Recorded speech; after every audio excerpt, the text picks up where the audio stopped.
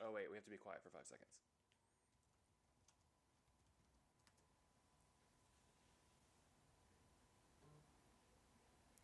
Hello, and welcome Welcome, back to Kayla and Harrison. Won't Shut Up, your favorite podcast where we complain about movies that we watch. Yes, it's your favorite podcast. Thanks, guys. Yeah, thanks so much for your contributions. We will happily accept more, so just keep them coming. Yes. What are the contributions, Harrison? Just admiration, Just admiration, just accolades. Yes. accolades. So, like and subscribe. We're on Spotify now. That's exciting. That is really exciting because now I can get rid of SoundCloud on my phone. Oh, yes. That is an important shout out Sorry, to SoundCloud. shout out to SoundCloud. It's just, I don't know. I don't either. Do they have like normal music on SoundCloud? Is it just Oh yeah, podcasts? it's like where the hip kids make their raps. Oh, okay. Well, you know what? I'm not a very hip kid. If you're not on Spotify, GTFO. Well, we love our iTunes listeners as well, all three of them. So thank you I thought everyone for iTunes listening. didn't exist anymore. Well, whatever. Apple Music, Apple Podcast, Apple Pie. Apple Pie, Apple Pie. Um, well, we have a special episode in store because this episode concludes the four of us picking movies at random, which is really actually just our podcast regularly. I was about to say, what are we going to do in the future? I say we go back to.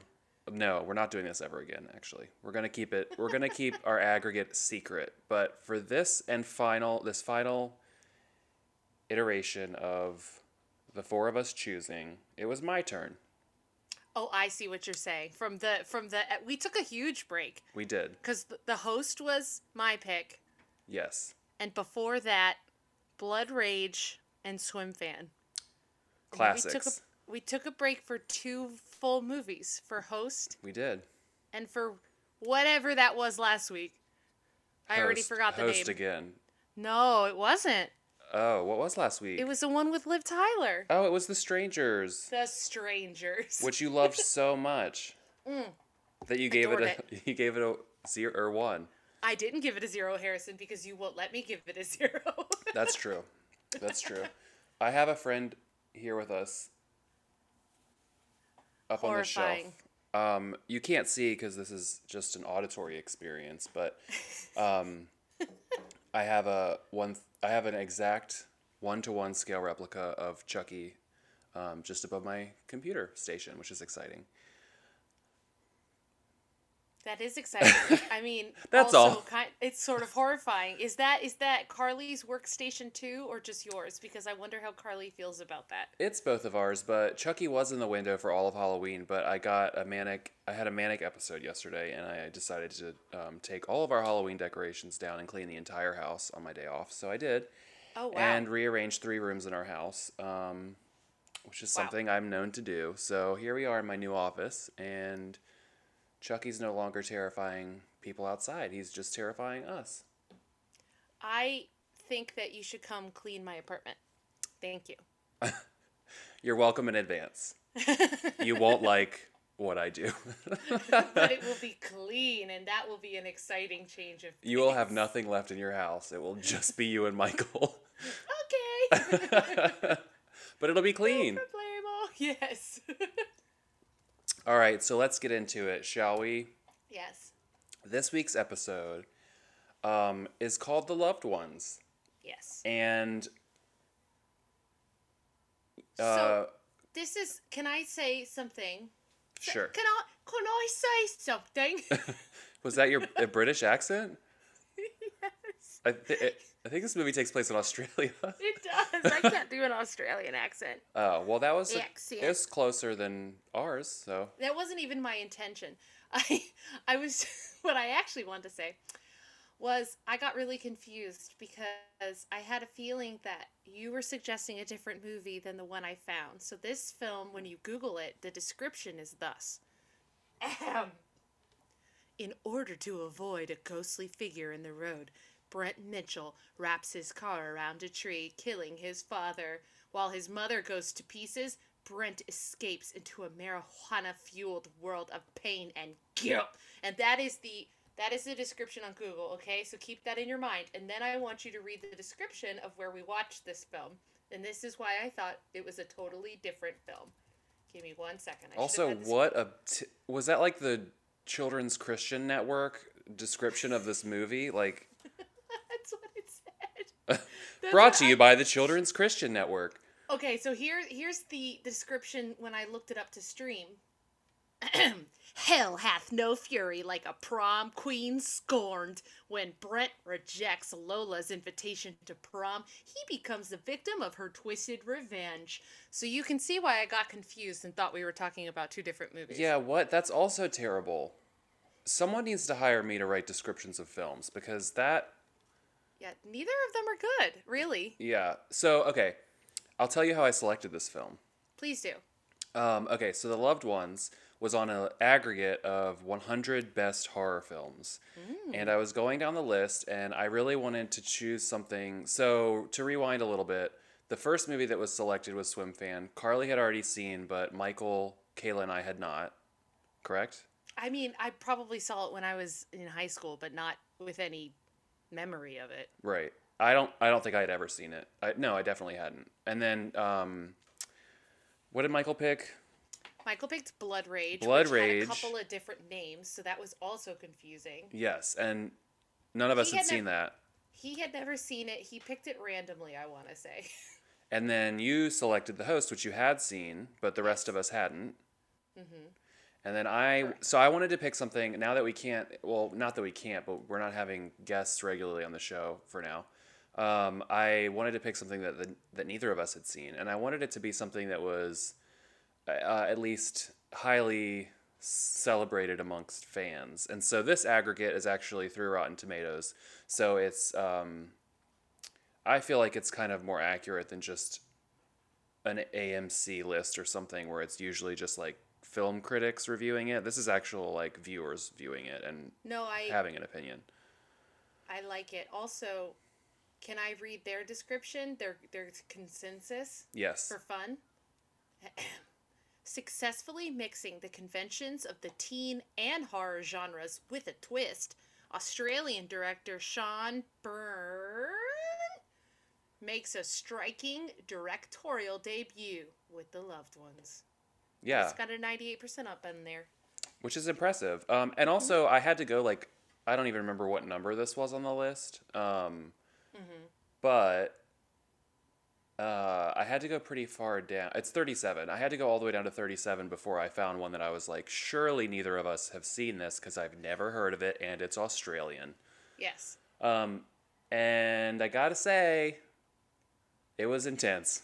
It was really intense, but I mean, we haven't even started talking about it yet, but this is a film where after I watched it, I was like, how have Michael and I, let alone you and I, not seen this or even heard of it? Or maybe he has heard of it, because Michael's heard of everything, but he wasn't here when I watched it. Yeah, I mean, I was a little surprised too. So in October, usually, Carly and I we host, when COVID's not happening, we host a weekly and sometimes twice a week movie kind of marathon every week. And it's always horror or scary themed in October, leading up to the best day of the year, Halloween. Correct. Yes. Also, your wedding anniversary. Congratulations. Yes, it's true. Thank you. And so every year we get super excited and get in the spooky mood and we watch all this stuff. And so this year we came up with a list, and Carly and I were trying to put a bunch of things that we hadn't seen on the list. And this somehow slipped through, and I'm not sure if I just haven't looked at that list recently, but I feel like we failed. But this year we did get to hit all the classics, which I was excited about. So, or classics to us. So you did it where did you show it out in your backyard? Is that what you did? Well, the weather was nice enough that we could do that. This year, the two of us would just sit outside. I have a crappy projector and a white sheet, and so we put it outside and watch it around our little fire pit thing. That's amazing. Yeah, it's nice. I wish it was a little warmer, but it was fine. But so then I revisited this list, and a lot of the things on the list were things that I was like, I haven't seen that, but I don't know if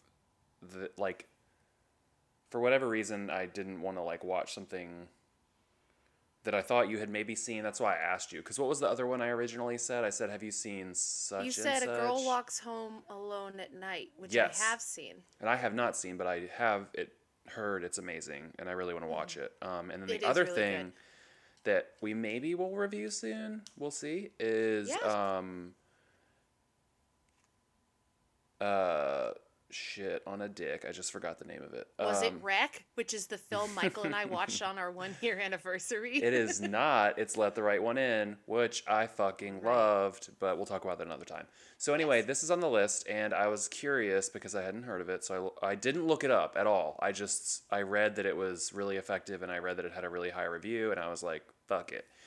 And then you mentioned that there was an unrated version, and that had me curious because I was like, I'm wondering what we missed out on, but we didn't want to commit to an unrated version because I don't know. We're gonna get in the habit of paying to rent these films we review, and then our respective spouses will kick us out of our homes. Yes, that's a lot. We do a lot for y'all, just so you know. I can't.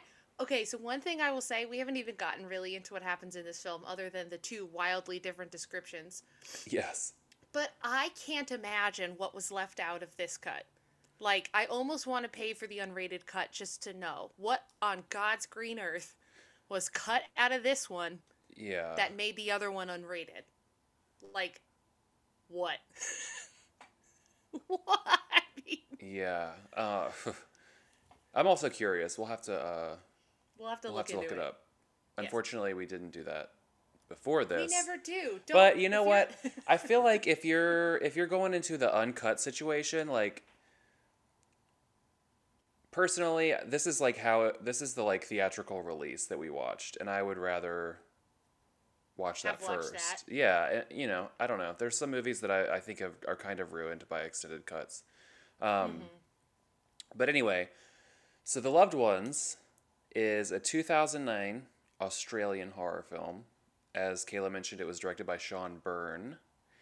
And it stars a bunch of Australian actors, so I'm not really familiar with any of them. They could all be very famous. Shout out to Australia, the homeland of my bearded dragon pet.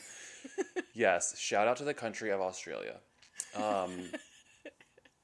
And Xavier Samuel is the main character, and I'm guessing he's famous because he was in one of the Twilight movies. That's all I know. Wait, the actor was? Yeah. The cutie patootie main character? Mm-hmm. He was a cutie patootie. Who was he in Twilight? Like, I've seen the Twilight films, which I genuinely have not, so I don't know why I'm looking this up. He played Riley Beers in the Twilight saga Eclipse. I don't even know what that is. I'm sorry, Beers? His last name was Beers? Yeah, he has his own Wikipedia page, so you know it's legit. Riley Beers. Oh, Beers spelled the German way, not like drinking beers. No, not Oh, he quite. Was nominated for an MTV Movie Award. Good for him. Yeah, we love you. We love you. What's his name again? Xavier Samuel. So I didn't watch the trailer for this. I don't even know that I actually read anything about it, like I was saying. I just kind of went into it blindly, which I don't usually do because I love trailers and I like to know what I'm in for. Although sometimes they can really ruin a movie. I did not watch the trailer. I just trusted you. The only thing I did was double check with you because I, again, thought there were two different films. Yes. Also, there's a lot of different dates. Like, it says this movie was released in 2009, but it also says it was released in 2010. And then Rotten Tomatoes says it was released in 2012. Yeah, I saw Where's that. the truth, Harrison? Where does the truth lie? In America, it screened October 31st, Halloween, 2009. Well, that's what's important. And so, yeah, we'll just accept that. Okay. So it ran a limited theatrical release in the U.S. on June 1st, 2012. Oh, okay. So that's... Yeah, it was on the film festival circuit for a minute. And apparently it did really well. This is the freshman release for Sean Byrne, his directorial debut. Which I have to say, pretty successful. I would say so. It makes me want to watch whatever The Devil's Candy is. Which was his only other movie. Yeah. I don't know. It's probably interesting because this film was very interesting. I think I was immediately into it because the soundtrack for this movie is It's great. so good. Which And it was starts, done. Did you read yeah. about it? No. Yeah. So the soundtrack was made by an experimental musician, Cool. which is a key piece to the movie. I mean, it really is like. The score, but also the use of pop songs. Yeah. I use the term pop loosely. Right. Popular culture songs. Like there's heavy metal and there's a pop song that kind of has a big part in the plot. Mm-hmm.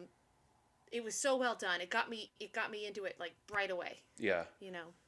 There's so let's get into the plot actually. Yes. And then we can break it down. So Brent, played by Xavier, is in the car with his daddy, driving to ? And his dad.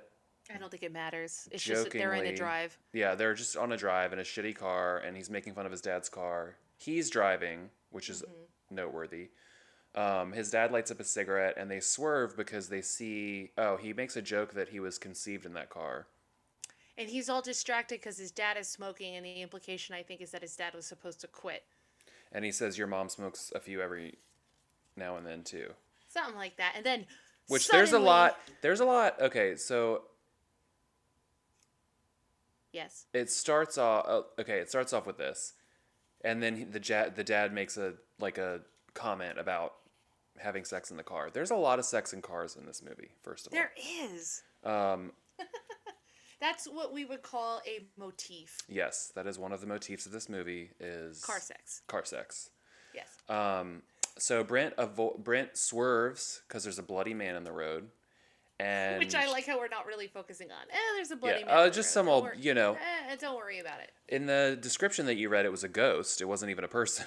So I don't know. The descriptions Who knows? are absolute nonsense. You could conceivably believe that it was a ghost after while watching it. Yes. Brent swerves the car, crashes into a tree.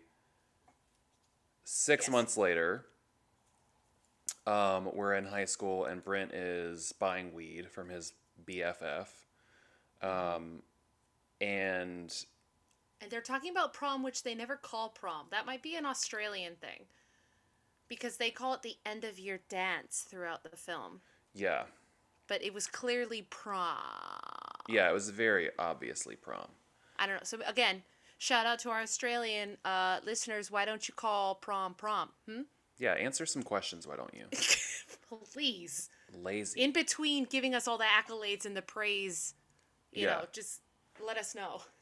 Yeah, let us know, really. So 6 months later, Brent is getting real high, buying a lot of weed from old Jamie, his BFF, and someone comes up to him and invites him to prom. Someone being Lola. Yes.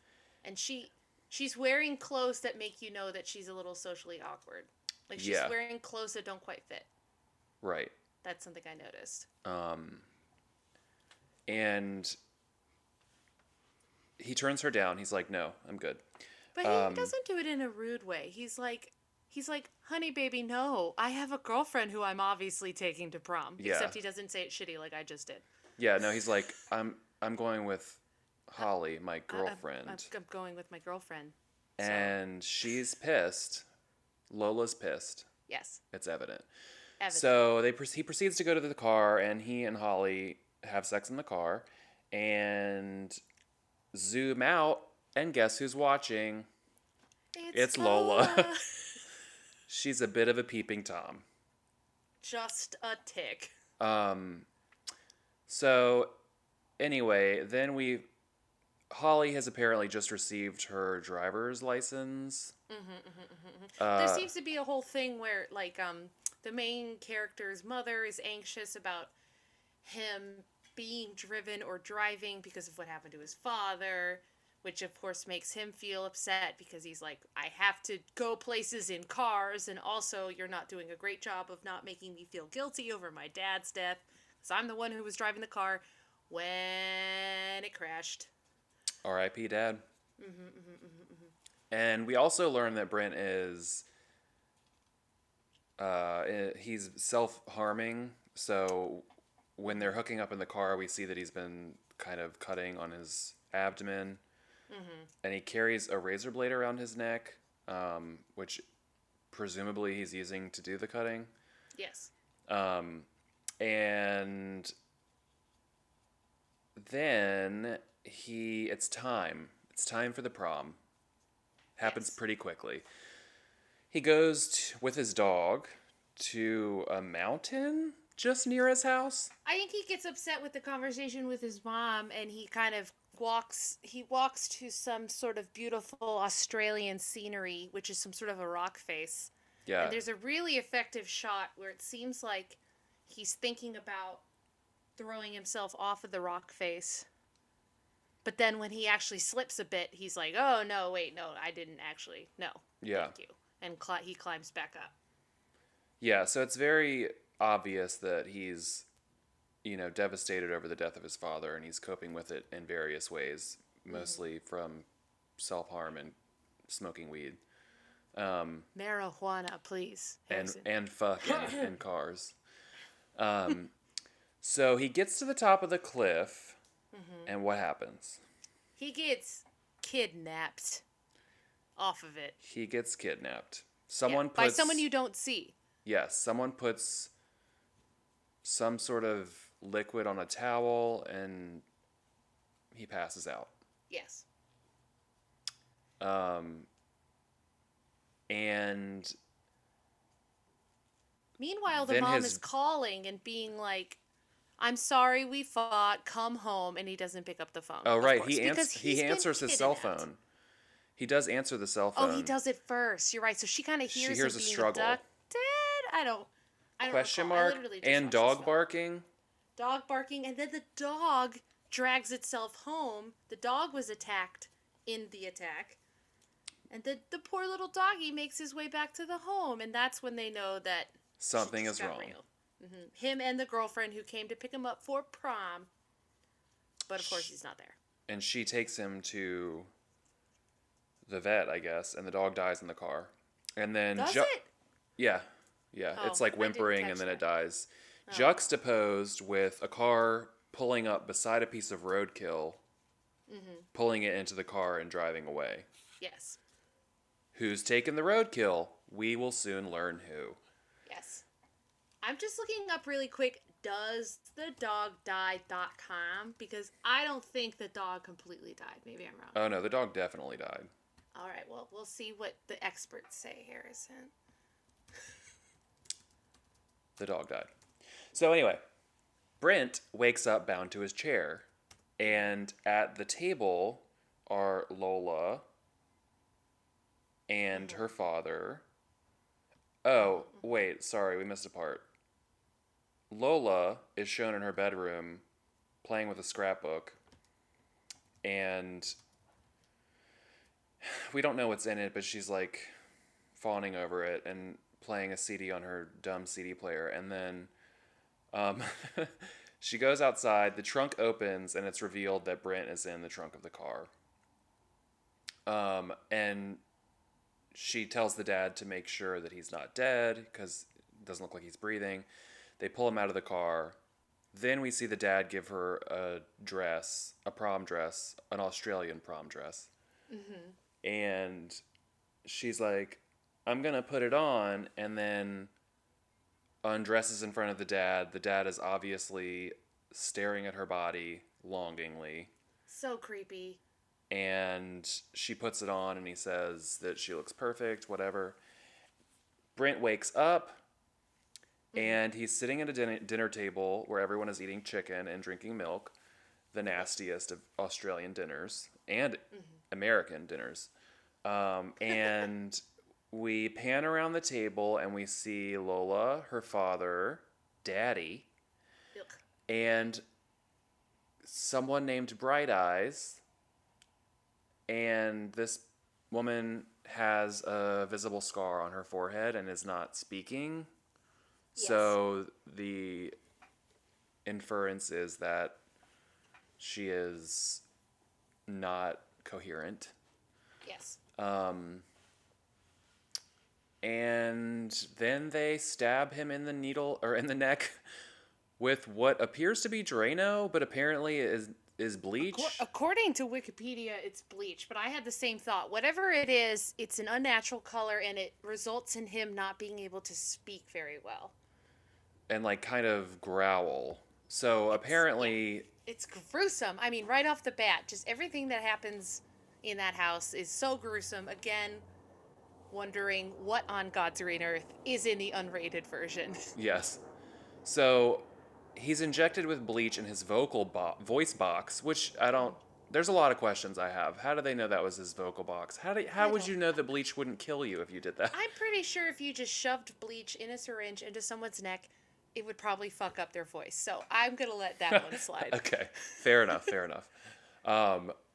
So then she makes him eat some chicken, or makes him agree that it's finger looking good, and then... Oh, it's so... Just basically, she... By the way, I want to give another shout out, if I may. You may. To doesthedogdie.com. And this is something... Oh, this is an actual website. Oh, are you joking? Oh, I didn't know about about this. I have something so exciting to tell you and all of our listeners. This podcast is now sponsored by doesthedogdie.com. It's actually an amazing website. Originally, because I remember when it first came out, it was just about whether or not a dog dies in a film, and it was kind of a joke. But now it's basically a database of things that might be triggering. So I looked that's up helpful. the loved... Yeah, it really is. See, again, that's why I wanted to give the shout out. So doesthedogdie.com doesn't just mention animal deaths anymore.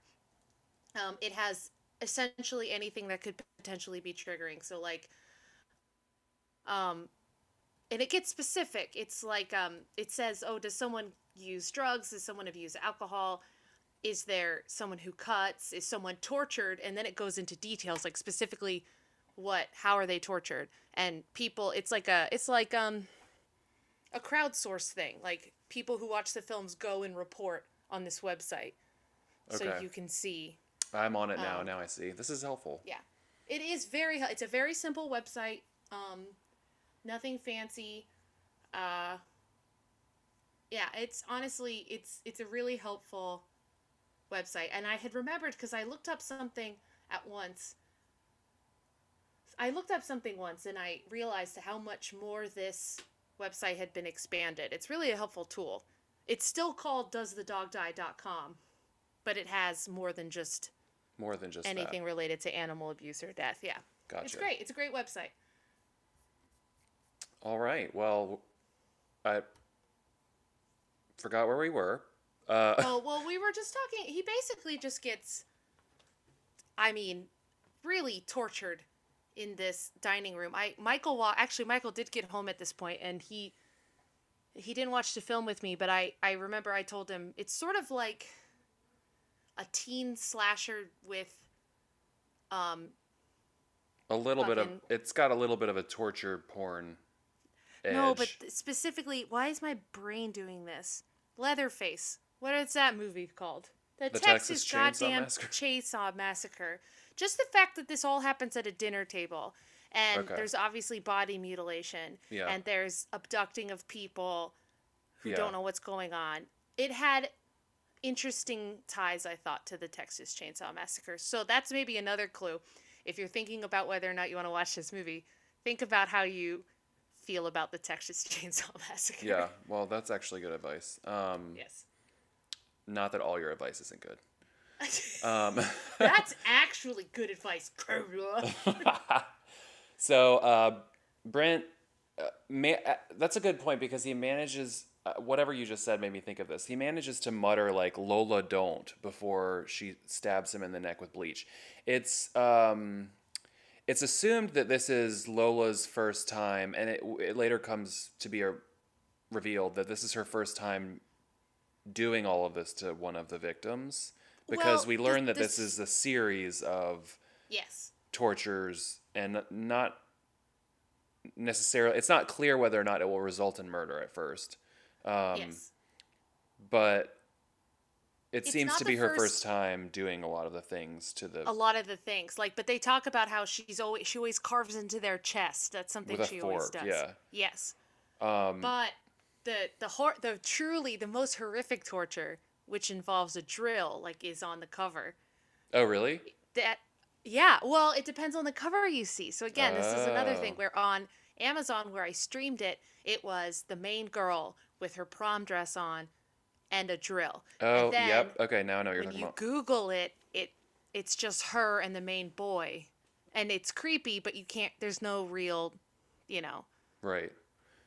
So there's like there's moments where a lot is shown and there's moments where not a lot is shown, which I feel like is an effective part of this movie. But so after he's made so that he can't talk, there's like a kind of melodramatic amount of time spent with the daughter and the father, daddy, fawning over each other. And basically him being like, this is your prom, we're going to make it perfect for you. It's a dance, you love dances, or whatever. And then at one point, he says that he has to go to the bathroom, and she unzips his pants, and after drinking an entire glass of milk, Ugh. says that he has to pee in the glass, and if he doesn't, then they're going to put a nail through his penis in a chair. Yeah.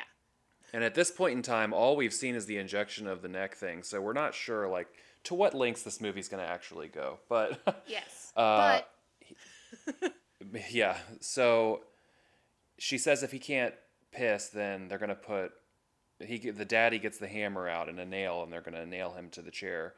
And he basically at the 10-second count does it, and then she says that she's going to kiss him on the penis because it's sad and crying.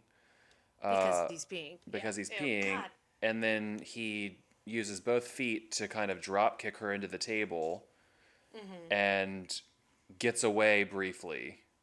Yes, and this is one of those moments where you think to yourself, how would I have done this escape differently, right? So he ends up running.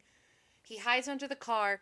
The dad moves the car, and he's found. He goes up on a tree on the property. I mean, I'm not very familiar with the geography of Australia, but clearly they're in a rural area. Yes. But it's effective because it gives you a lot of, like you're saying, like you don't know what to expect. So when he's hiding under the car, he uses the razor blade that he has on him around his neck to cut the restraints so he's free to run.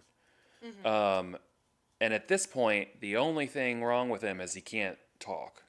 Yes. So he breaks out, he hides under the car, he breaks out. The car pulls away because Daddy is looking for him, and then the headlights reveal that he was under the car. So then he starts driving the car forward at a snail's pace and crashes it into a tree, and then Brent uses the tree to climb into the tree to hide, at which point they just start throwing things at him and somehow knock him unconscious. I don't know. I don't buy that. But Brent is unconscious yet again. I mean, Anna could see falling out of a tree and being knocked out unconscious. It's not the most absurd thing. I mean, but he straight up, like, body flops on the hood of the car and then... Oh, you mean you don't buy he didn't die? No, I'm just saying it was... I don't believe that... He's in between two, like, pretty thick branches. Somehow they make contact with his head and knock him out. Oh, how did he fall out of the tree? And I see what you're saying. Yeah, like, that part... Eh. So the movie can happen. Exactly. Do you watch that guy, by the way? Who? The YouTuber? Because I'm a hip person. I know about YouTubers. No. There's a YouTuber who does parodies of pitch meetings for Oh, movies. yes, I've seen that. Yes. Yeah. Shout out to that guy, whatever his name is. John Johnson. He does have he has like two first names as a first and last name. Oh, well, look at that. I knew without even knowing. Yeah. So then what happens, Kayla? To his feet. Oh my god. Because then they're like, well, you're not going to get away this time, brother. That's an Australian accent. And I thought it was Hulk Hogan. you know what? But you're right. Well, Harrison, thank you for asking. They hammer and nail his feet down. However, is it nails, Harrison, that they used to hammer and nail his feet down? No, it's not. It's like two steak knives, like straight up steak knives. Into the wooden floor they go. Yeah, terrible. And he's bound again. Yes. My poor baby. I'm still looking at his picture on his Wikipedia. He is 6 years older than me, which means he was... Math. Hold on.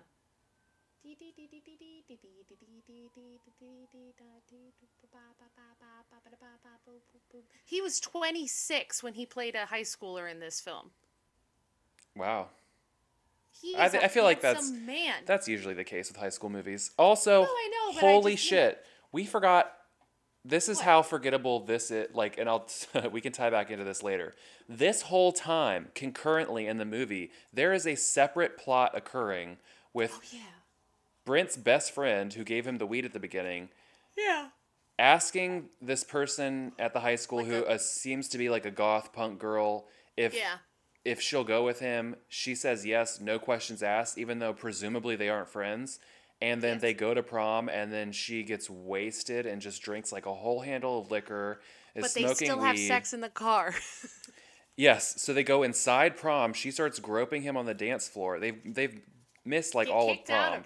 Get kicked out of prom. Go to the parking lot. Are fucking in the car when someone pounds on the door, and it's the principal being like, "Don't fuck in this car on this campus. Fucking on school property," is what he basically says. Yes. So this whole subplot is occurring simultaneously, and there's a lot of like match cuts where something occurs in one plot line that's matched to the other plot line, and so you're wondering this whole time, like, what the fuck does this have to do with what's going on in the movie?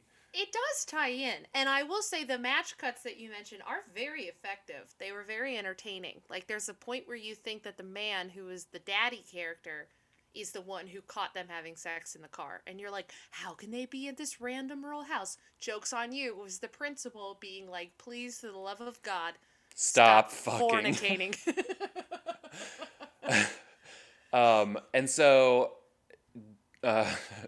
Jamie, who is the character, and Mia. Wait, which character? Jamie, I don't know the names of anyone in this film. Jamie's the best friend, and Mia is the distraught girl. Like goth girl.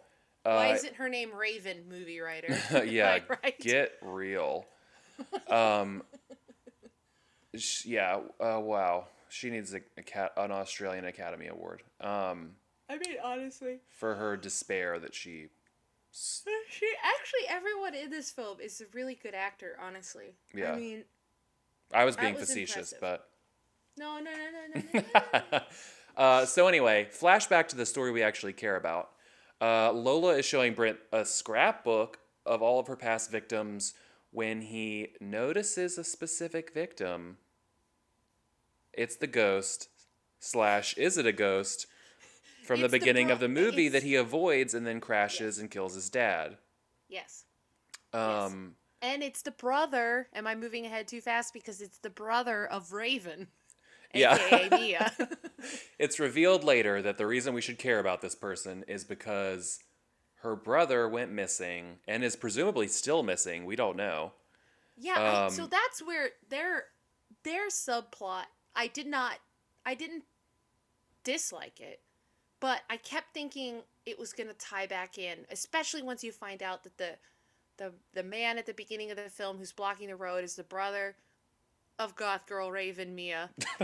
And I just, but that's it essentially. I mean, to be honest, again, I hopefully at this point, if you haven't watched this film and it sounds interesting to you, you've stopped listening and you're watching it now. But to spoil, that doesn't really go anywhere after that, which was a little disappointing to me because I didn't dislike their subplot. Also, I had a really hard time keeping up because it's so poorly done, in my opinion. There's well, let's keep going, and then we'll touch back on that because we need to finish the plot. So Lola shows Brent a scrapbook. She's like, this was my prom date. This is my prom date. I'm a lunatic. And so he doesn't. He doesn't care. He knows he wants her dead after all the torture he's been through. And we're wondering what's going to happen to him because we still don't know what their end game is. But it's revealed that she's done this to multiple people. Her and the father. Yeah, and then it's revealed, like we said, that the person at the beginning of the movie is one of those victims. And then she uses a fork to carve her initials into the chest of Brent, and then sprinkles salt on it to torture him, which isn't really like as gross as it sounds in this the way it's presented. I feel like it could be a lot more like torture porny. She's just kind of like I just want to throwing salt at him. So it's on the record that Harrison was like, not torture porn enough for me, thanks. No, I didn't say for me. I said it's surprising after what we... Rewind, listeners. After what we have been through with the knives going through the feet. So Daddy crowns Lola prom queen, and then she says that she loves her daddy and wants to get with her daddy, and the two of them start dancing in front of Brent, and he has had enough. He's still been using his little razor blade, and we think he's going to get through the ropes when all of a sudden, additional plot. There are people living under the house. Yes. Daddy opens a trap door under a rug, revealing screeches, which sound similar to the noises that Brent has been making now that he doesn't have a voice. Yes. And there are previous abductees still alive downstairs. So it's presumed now, the reveal is he's going to live on as a monster in the basement, I guess, and then... Like they're just going to throw him in the basement and feed him roadkill, and you don't even... But also... Yeah, okay, so there's 3 people downstairs screeching away. I don't think you even know that at first. I think at first you just know that there's something downstairs. I think you just know there's something downstairs. You don't actually see any people. You just hear them. And then they pour water down in there to like rile them up, I guess. And then they reveal the roadkill that was picked up earlier is going to be used to feed them, I guess, to make them ravenous. Or just to feed them, because they live in the basement. I assume they don't eat anything other than the roadkill that's occasionally thrown down there. That was the implication I got. Yes. So somehow they've survived gangrene and whatever other things they had inflicted on them, and they're living successfully in a basement with nothing but bones. So I guess it's possible. Anything's possible in Australia. I think that's the moral of this story. Honestly. So then we get what is revealed to be what has happened to the rest of them, I guess? Or actually, has it only happened to Bright Eyes? You forgot about Bright Eyes. Don't forget about Bright Eyes. I never forgot about Bright Eyes. There's a character named Bright Eyes. It's the mom. I kept thinking of you, Harrison, because you like Bright Eyes so much. Yes. I was actually offended that they would besmirch the band with this. So they reveal that they're going to drill a hole into Brent's head and lobotomize him and pour boiling water into the hole to make the brains mush, or whatever she says. I didn't even understand that it was really... I mean, not that I'm a freaking doctor, especially not some sort of a medieval one who knows about lobotomies, but I got the sense that they just drill a hole in the skull and the real damage comes from the boiling water that they pour directly onto the brain. I don't know. Again, I don't know why I am picking at this, gross, as if this is a really important detail to me. I just don't know. Initially when they were going to put the hole in his brain, that Daddy says something like, you only need to go so far to make it effective. I presumed that they were just going to drill into his head and then he would be lobotomized. I don't know about things. I don't know. I'm not a doctor. I'm sure they aren't either. So they drill a hole in his head. And God, and it's so gruesome. Yeah, it's very gruesome. I thought it was really well done. The drill starts like smoking. And the perspective of Brent is like shaking as though he's listening to metal music, which I thought was kind of an interesting all of them sell effect. All of them sell it so well. All 3 of the actors in that scene. Yeah. And also, this whole time he's carving away at the rope trying to get out, and he stops once the drill goes into his brain. Or into his skull. And so at this point, I presumed that he was done for. And then the boiling water comes in and she spills it on his face, and that didn't that wasn't enough. So she goes to pour the water and spills it on him, and then she's like, I can't do it. This is her first time doing this, by the way. Yeah. She misses the first time and nicks his face, and then the daddy says, you have to apply pressure evenly. So then she drills the hole successfully. Oh, which I thought was another good thing where, if you've ever used a drill before, if you go at it one-handed, that's exactly what will happen. Like, yes. and I don't mean into a person's head, but any kind of drilling. If you try and do it one-handed, it's going to go skirt, skirt, Yep. and skid off whatever you're doing. Which it did. Yes. Poor Brent's face got skirt or whatever you just said. Skirt. So then she asked Daddy to make it bigger, and this is like the really kind of just hard to watch part. So he drills back into pre-existing hole to make it larger. There's smoke going everywhere. And as this is happening, he manages to free himself and stabs Daddy with the razor blade.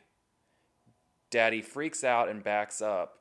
And Daddy's like, oh no, I got smashed in the face. And then Lola is upset because she's like, no, Daddy, no. And then he throws the drill at Daddy's face and hits him. It makes contact. And then Daddy's like real pissed. And then he pulls the knives out of his feet and starts just going into Daddy's neck. Yes. Pushes Daddy into previously mentioned hole filled with captors. Daddy falls and captors start ripping him apart. And then Lola jumps on him. He punches her, presumably knocks her out, goes to check and see what's happening, and Lola flips him down into the hole with the bodies. Mm-hmm. And we're like, damn, he can't fucking win. Whew, what a wild ride. That's not even it. So that's not even it. I mean, Brent's looking around. He has a flashlight somehow. I think it gets knocked into the basement hole. Oh, yes. And then Brent has to fight all 3 of the captives and kill them so that they don't eat him. Because they attack him, I will note. And again, this is what leads me again to think that obviously he's gone through some horrific stuff, but I don't know that he's been lobotomized because he seems I think the successful lobotomy would have occurred if the boiling water had been poured in him. Yes. So because he seems to have, again, as much of his wits about him as you would expect for someone going through what this character is going through. Yeah, he's very much coherent. Yes, and he much to his own chagrin, I'm sure, at this point. Yeah, I mean, honestly, and he only kills the other captives in the basement because they turn on him. Yes, and then Lola goes and kills Bright Eyes, who is revealed to be her mother, and reminder that this is a person who was sitting at the table with them earlier when Brent first opens his eyes. Super creepy. Happy family. And so she kills her mom because she's jealous because the dad likes the mom. Mm-hmm. Obviously. Or hopefully. I don't know. This family's fucked up. This family's real fucked up. So everyone's dead except for Brent and Lola. Brent, flashback to the people who are worried about him, his mother and his girlfriend. And this is where it's a little confusing. So they finally call the police. After all this, they finally call the police. It's been all day. The dog has come back clearly attacked. They heard a suspicious kerfuffle over the cell phone with Brent and captor Daddy. And now they're just now finally calling the cops. Which I guess is because the girlfriend, Holly, remembers that earlier Brent had said, Lola asked me to prom, and I said no. Well, they call the cops earlier in the film, but I guess there's just not much for them to do, right? I mean... That's what I was unclear on, but yeah. They call the cops, and there seems to be an implication that... Oh, he's done it before. He's run away from home before. Right. So the cops are kind of like, I mean, unless you think of something, what am I doing here? Yes. And then that's when the girlfriend's like, you know what? That creepy girl at school... Let the cops know. But at this point, I don't even think anyone thinks she's creepy. I think they think she's like just a nerd or like I don't even know. That's true. I think they just think that she's a loser, like a stereotypical like quote unquote loser in high school. So they mention her name, I guess, and the police officer goes out there alone with a gun, looks inside and sees there's blood everywhere, breaks in, and looks down into the hole filled with corpses, and Brent is like, yo, help. But he can't speak, so he turns around and Lola hits him in the face with a cleaver and knocks him down into the hole. Boom, done. And Oh, and the cop is the dad of the goth girl. Oh, Again, yes. related, but like with not a big payoff other than the reveal Right. of the family connection. But anyway. And then, so Brent grabs the gun and starts firing and misses, I guess, but knocks out the disco ball that was. That was part of the Texas Chainsaw Massacre prom setup. I got it. Yeah. Come on, Harrison. So Lola's like, "Fuck you, I'm out." So she runs away, or no, she starts to run away. Like, she sees the razor blade on the floor in Daddy's blood, and is like, "I'm gonna go kill everyone you care about. I'm gonna kill your mom, and I'm gonna kill Holly." Yeah, you jerk. And then Brent, she leaves and walks when there's a cop car outside she could take. Anyway, that did occur to me, but I don't know. Maybe she doesn't have her license, Harrison. Oh, you're right. That's probably it. She can't drive. No, actually, I had another thought about that. Maybe the cop has the keys in his pocket. His corpse is now in the basement room that she can't get into without getting out of. Yes. So I bite. She leaves the house, but not before she grabs her most prized possession, her scrapbook, where she has all the pictures of her past victims, including Brent. And she puts the razor blade necklace around her neck and leaves. And Brent is obviously like, how the fuck am I going to get out of this? And then, which I guess now, the addition of the cop makes just enough bodies somehow to stack up to where he can get out of the what looks like an 18-foot hole in the cellar thing. I'm not a doctor or a mathematician, Harrison, so I accept it. He climbs the bodies and gets out. Yes. We cut away to Holly driving towards the house, I guess, because she knows the cop is there and the cop hasn't returned and it's the next morning. And Lola sees the Volkswagen coming and hides in the woods and throws her scrapbook at it, startling Holly to stop the car. And then what happens? Were you surprised that she threw the scrapbook, by the way? Because she's obviously so emotionally attached to it. No, because how else was she going to get the car to stop, I feel like? I mean, I guess. Also, yeah, so the car stops. Oh, God. Car stops. I'll be honest with you. Even though I just watched this film, I'm having a hard time piecing together the two things that happen here. Oh! I remember. Prom queen girl. Lola. Jumps into the car. Doesn't even jump. Very casually opens the door and reveals she has a knife and is covered in blood. That's true. And then there's that long moment that happens in horror movies sometimes where you're like, dude, move the car. Hit the gas. Like, put your foot on the gas. Get away from this imminent threat. Like, I know it's shocking, but like, fight or flight, girl. Get out of here, right? That doesn't happen. She just sits there and waits to be stabbed. So Lola, and then she fights back. She does. Lola jumps in the car with the knife, tries to kill her. They fall out of the other side of the car, and then Holly just starts a running. Yes. Which, again, perfect opportunity for Lola to get in that car and run her over, but doesn't. So... you know what? You're right. Why doesn't she... It doesn't matter. It doesn't happen. It really doesn't matter. But guess who's here? Brent has arrived. Brent somehow got the keys to the cop car and is coming up fast. He was with the corpse. He was with the corpse. He had the foresight to check, even though... how is he walking? How is he doing anything? Let's... Audience. He has conceivably a half-inch hole in the front and center of his head. Both of his feet have been sliced through with steak knives and hammered into the ground. What's the, not astigmatism, what's the thing with Stigmata. Jesus? Thank you. And one of his hands, he cut himself earlier in the movie, so one of his hands is cut open. When he cut the, yes. And he doesn't have any more vocal cords, apparently, because of the well-known and thoroughly effective bleach to the voice box method. Again, I accept it. I'm sure that would do that. I don't know.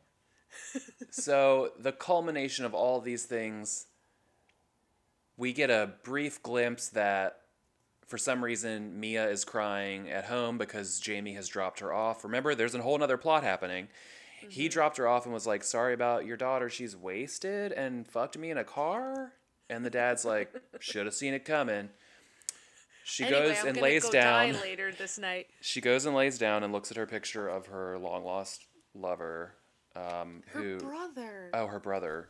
You're getting all confused because of all the incest in this film. Yeah, there's par for the course. So anyway, back to the plot we care about. Brent arrives in the car, and he, just like in the beginning, swerves around a body, which is Holly, and hits Lola, and she goes a-flying. A-flying. Somehow she still holds onto the knife, but she went a-flying. And Holly jumps in the car thinking it's someone to come save her, realizes it's her knight in shining prom blood armor. It's Brent. She's terrified because he looks fucked up. Because he looks like he got his head drilled into. Which he did. Yes. And then they hear a knife tap, tap, tapping on the cold, wet Australian concrete behind them, or cobblestone, whatever their roads are made out of. I'm pretty sure. I mean, yeah. Asphalt, that's what it is. They look in the rearview mirror, and guess who's coming towards the car? Lola. And then in probably the most epic scene of the movie, which I sent you immediately upon watching. Oh, which I didn't watch. Are you in the background of that video going, oh no? Because that would be funny. And no, I should have, but... a very slow motion zoom into Lola's face as she watches the car reverse, and in a split second scene, crush her skull backwards. Yep. On the road. Yep. And the movie ends with Brent and Holly coming home, where the mother is shocked to see her son, and they lovingly embrace. Yes. And that's the loved ones. Aptly named because there are a lot of people in a basement that are now dead. They were loved ones. They were murdered. By Brent. By Brent. I mean, they were. You're not wrong. Brent is a murderer. That's the moral of this story. All right, so let's talk about it. How'd you feel? What'd you like? The real moral of this story, Harrison, is that this man, Xavier Samuel, should be... He shouldn't ever cut his hair. I'm looking at a lot of pictures of him, and I have been during this entire recording. Wait, who? Oh, Xavier. My homeboy Brent. Please. And this guy shouldn't ever cut his hair. There should be a law in Australia that says, Xavier Samuel, don't cut your beautiful locks of beautiful hair, and also don't grow a goatee. Oh no. That's what I assume the laws sound like in Australia. I believe that you're right. Oh, and the movie was great. I liked it for the following reasons. Yeah, tell us why you liked it. I just was really surprised by it. I'm surprised I've never heard of it, and I really enjoyed watching it. I mean, I thought, I'm glad we didn't watch the unrated version in the end, because I think the amount of gore and the torture porn aspects that were already present in this film, I don't think it needed to have gone any further at all. So, because for me, it was just a touch too much for me. But I thought the acting was great. I really did. It was an interesting story. It was filmed really well. The soundtrack was awesome. It definitely kept me engaged for the whole film. So I thoroughly enjoyed it. Yeah, I think that, contrary to what you said earlier, I don't love like torture porn. No. I'm not the biggest fan of gore for the sake of gore, and this it definitely, I was concerned from the beginning when he's tied up. I was like, oh no, this movie is going to turn into a torture porn. And for a while I was like, no, I was right, it is. And then with the drilling of the head, like with him peeing like that, I didn't really know where that was going, and I was like, if they do this early on, then like I know what type of movie this is. You know what I mean?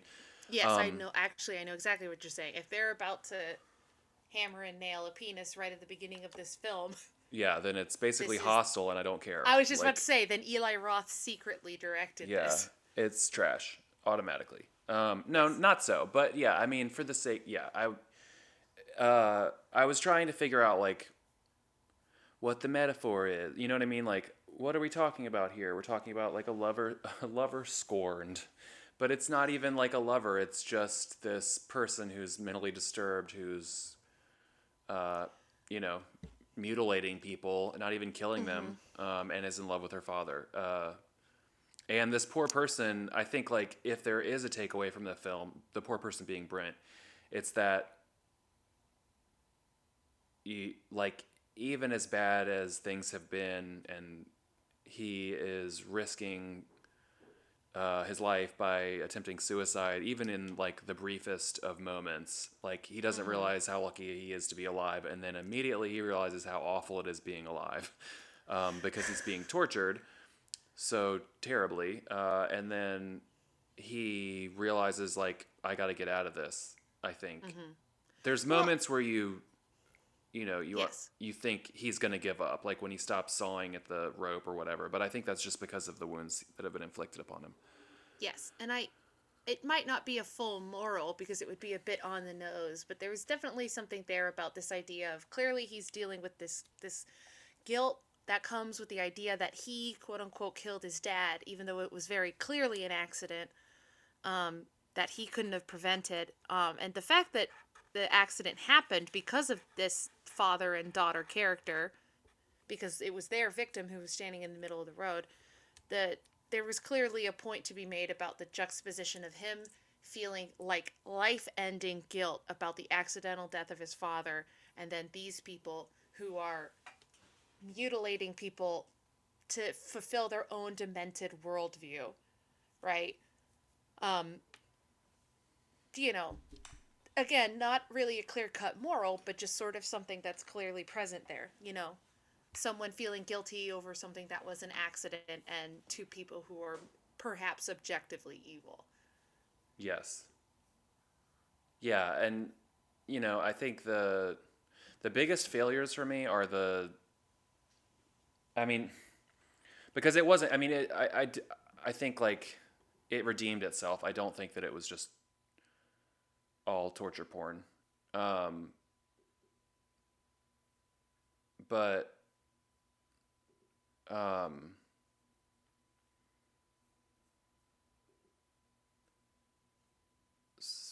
1 second. Kayla, can you hear me? Sorry, it's frozen. I don't know what's going on with my computer. What is going on? What the fuck?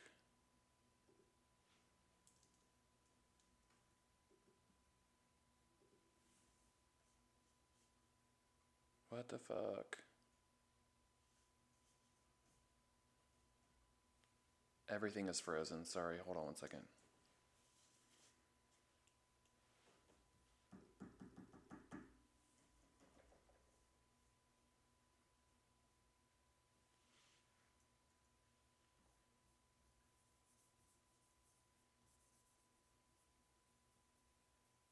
What is happening to my computer?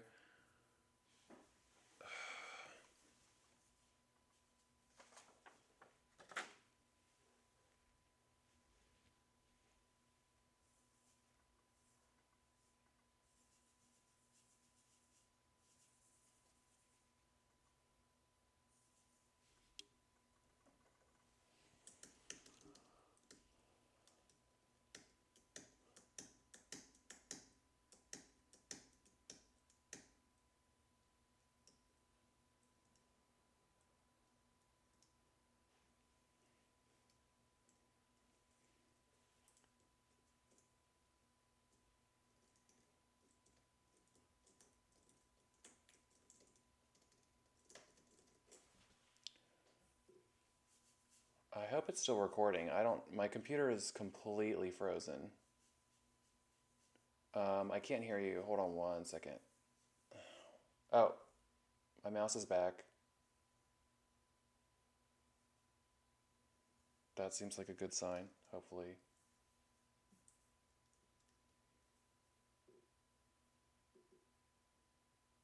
This is so obnoxious. What the fuck is going on?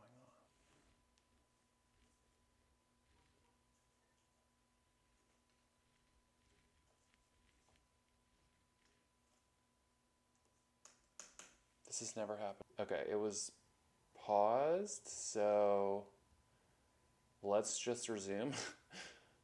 Okay. That's no problem with me. Where were we? So I was just. Oh, okay, yes. So it was there was redeeming quality. It wasn't just all gore. Oh, it wasn't just a torture porn. Yes, I agree with that completely. I think that it was. I think he did. Like he was reluctant to say that he loved his girlfriend at one point, and I think that it's very clear that it was more than just a fling. The way that he's, he wrote her a note that she discovers that says that he loves her. And it's kind of the driving force for him to escape is his mom and his partner. And wanting to rescue them from what he just went through. Yeah. Yes. And I think he did, I think it was a safe amount of torture, I guess. It didn't push it over the edge for me. I think that what was a letdown and I wish had been more well developed was the side story. It just if you could have condensed the side story, it took up a lot of time compared to the actual plot. And to what end? Just to say that her brother was a victim of this person. But like, okay, so I mean, there's other victims as well. Like, is it just to illustrate that this is like a small town in Australia? I guess. But like, I just don't. That could have been resolved with like a sentence or two. Like, why did we need half of the movie or a third of the movie dedicated to this other storyline unfolding, which really just wasn't even. There was nothing really compelling about it. Yeah. Other than I guess you're right. I mean, other than it being sort of that weird mixture of a horror movie and a teen drama, so there were those aspects in it. You know what I'm saying? Other than that, I can totally see what you're saying. So, I mean, I think that kind of cheapened it for me. Like, that's, I mean, one of my biggest gripes about the movie would have been that I just don't see that so much of that was wasted. And I mean, most of the acting was really good. I think that the mom specifically, it was just like, which mom? Bright Eyes or the Brent's mother. I think that the reveal of everything that happens and the foreshadowing that happens, like with Bright Eyes at the table, you see that she has a hole in her head that's healed over. Like those things, I feel like it all unfolded in a way that makes sense, and I was happy, and it all not happy, but I felt fulfilled in a way that it all resolved itself. But like with the mom, I had a hard time buying her performance. It was also like it was just like a weird amount of focus on her. Just sitting around waiting. I mean, obviously she cares about her son. That was made clear, but also it's just it's a bit laborious. But yeah. So what else you got to say? Are you ready for a? I'm ready. You ready I'm for ready a rating? I am ready for a rating. I'm ready to go. All right, drill it into our heads. What did you rate it? Oh, click. End of podcast. No. I am going to go ahead and I'm going to give this movie a 5 out of 6. Oh, wow. Okay. Kayla's. I know that's high, and I've been thinking this whole time whether I wanted to go with a 4, but I'm going with a 5. And I do think that my review is being influenced by the fact that I didn't know anything about this film going in, and I'm sorry to keep ragging on the Strangers. Oh, yeah. Right. The Strangers, but that reminded me of things I don't like about horror movies. And then this film reminded me of all the interesting things that can be done with horror movies. Yeah. And what it feels like when you're interested in characters and what happens to them. Yeah. And it was just a very enjoyable seems like a terrible word to use now that we've discussed how absolutely gruesome it is. But for what it is, it was enjoyable and it was interesting and it was engaging and it does leave you with a lot of things to think about. And I don't see any reason to dock it down. The only reason I wouldn't give it a 6 is the kind of cravat I give normally for a film I really like that I give a 5 because it's like, am I going to watch this again? Possibly not. Right. But I will recommend it to people who are interested in this kind of a horror film, most certainly. And if it came up again, I would watch it. I'm not going to, this isn't something that I'm going to seek out watching. Right. But it was a good, solid horror film. 5 out of 6. Boom. Yeah. I'm going to give it a 4 out of 6, and partly because of what I went into detail about just moments ago with the very forgettable, like subplot. almost red herring of a subplot. It was, because you keep thinking maybe they're the ones who are going to save Yeah, it just wasn't. oh boy, whose name I can never remember. God damn Brent. Brent. It just wasn't. It wasn't fleshed out, and it wasn't memorable. And I just, for so much of the movie to be dedicated to it, I just was pretty disappointed in that. But the positives, it was effective. Like I was pretty disturbed by this movie. Like I initially was, behind the scenes fact. This time we watched the movie right before recording, and it's that sweet spot that I was going to mention. I was going to say, like, maybe I need a little more time to sit with this movie and think about it, because it really did. I was like, what am I going to say about this movie? Like, but while I was watching it, I was very uncomfortable. Like, I noticed I like was aware of the fact that I was uncomfortable because of what I was watching, and it wasn't just because it was like, I mean, the torture elements were just really disturbing, and there was no bad CGI. Everything, for the most part, was pretty practical. I thought that it was shot really well. The soundtrack was really great. I just think I think that the kind of like outlandishness of the main character and her father and their relationship, like, there's something about that I just didn't buy. Like, I don't know. That I think that was kind of like lost on me, and then the subplot, and also like I think that when I think back on this movie, I'm gonna remember it being disturbing and remember it being effective, which is obviously like worth A positive thing. Yeah, worth like giving it accolades for. But I don't know. Again, I don't know that I would watch this movie again. But I feel like it was very well made. I mean, kudos to the director, because I mean, I think that it was an exceptional first foray into filmmaking. Yeah, maybe we should add to our list the second film he did, The Devil's Candy or some such thing. Yeah, we should definitely do that. So yeah, I give it a 4 out of 6. I really liked it, but it could have been better. Yeah, excellent. And that's how we rate things here on Kayla and Harrison Won't Shut Up, with a very, very strategic and well thought out rating system. 1 to 6. Don't even ask. We don't give half points or 0. Oh my god, wait, I have to mention, I just looked up on Wikipedia The Loved Ones so that I could get to the director and then see what that other movie was, so I could write it down. Mm-hmm. And there was an Australian band called The Loved Ones. That's probably why this is called that. Question mark? I don't know. Oh, Australia. I'm so sorry that I know nothing about Yeah, truly. If any Australian people can chime in and tell us, what is this emblematic of your country's horror? Maybe that's, again, so we need to watch this guy's other film. Yes. I assume The Devil's Candy. I was right. Well, also, I wanted to say... Oh, it's American. Oh. Oops. Wait, what is? Jump ship. Oh, The Devil's Candy. Oh, right. Well, because it was produced by IFC, right? Yes, it was. Yeah, I think that's why. But what I was going to say is, I think this is also maybe like the most, because we've been on a bit of a horror kick recently, we used to watch other movies. Yeah, I think that this is probably one of the most disturbing movies we've reviewed. Like, I was thinking about it, and I was going down that list of whatever 100 horror films, and a lot of them we've seen, and a lot of them we've seen with each other, but we haven't reviewed a whole lot of them. So we should really, at some point, tap into that. But maybe next week we need to do something a little less fleshy. Well, then I guess we're not reviewing Wreck. I'll delete it off our freaking list. Or maybe we need to do Human Centipede. Oh, God. And then bleep, podcast over. Podcast over. All right. Well, that does it for this week's episode. Thanks for listening. Make sure to like and subscribe. Yes. And we will talk to you next week when we review Human Centipede. I was about to say, maybe something that won't make us want to die. Bye. Maybe. Bye.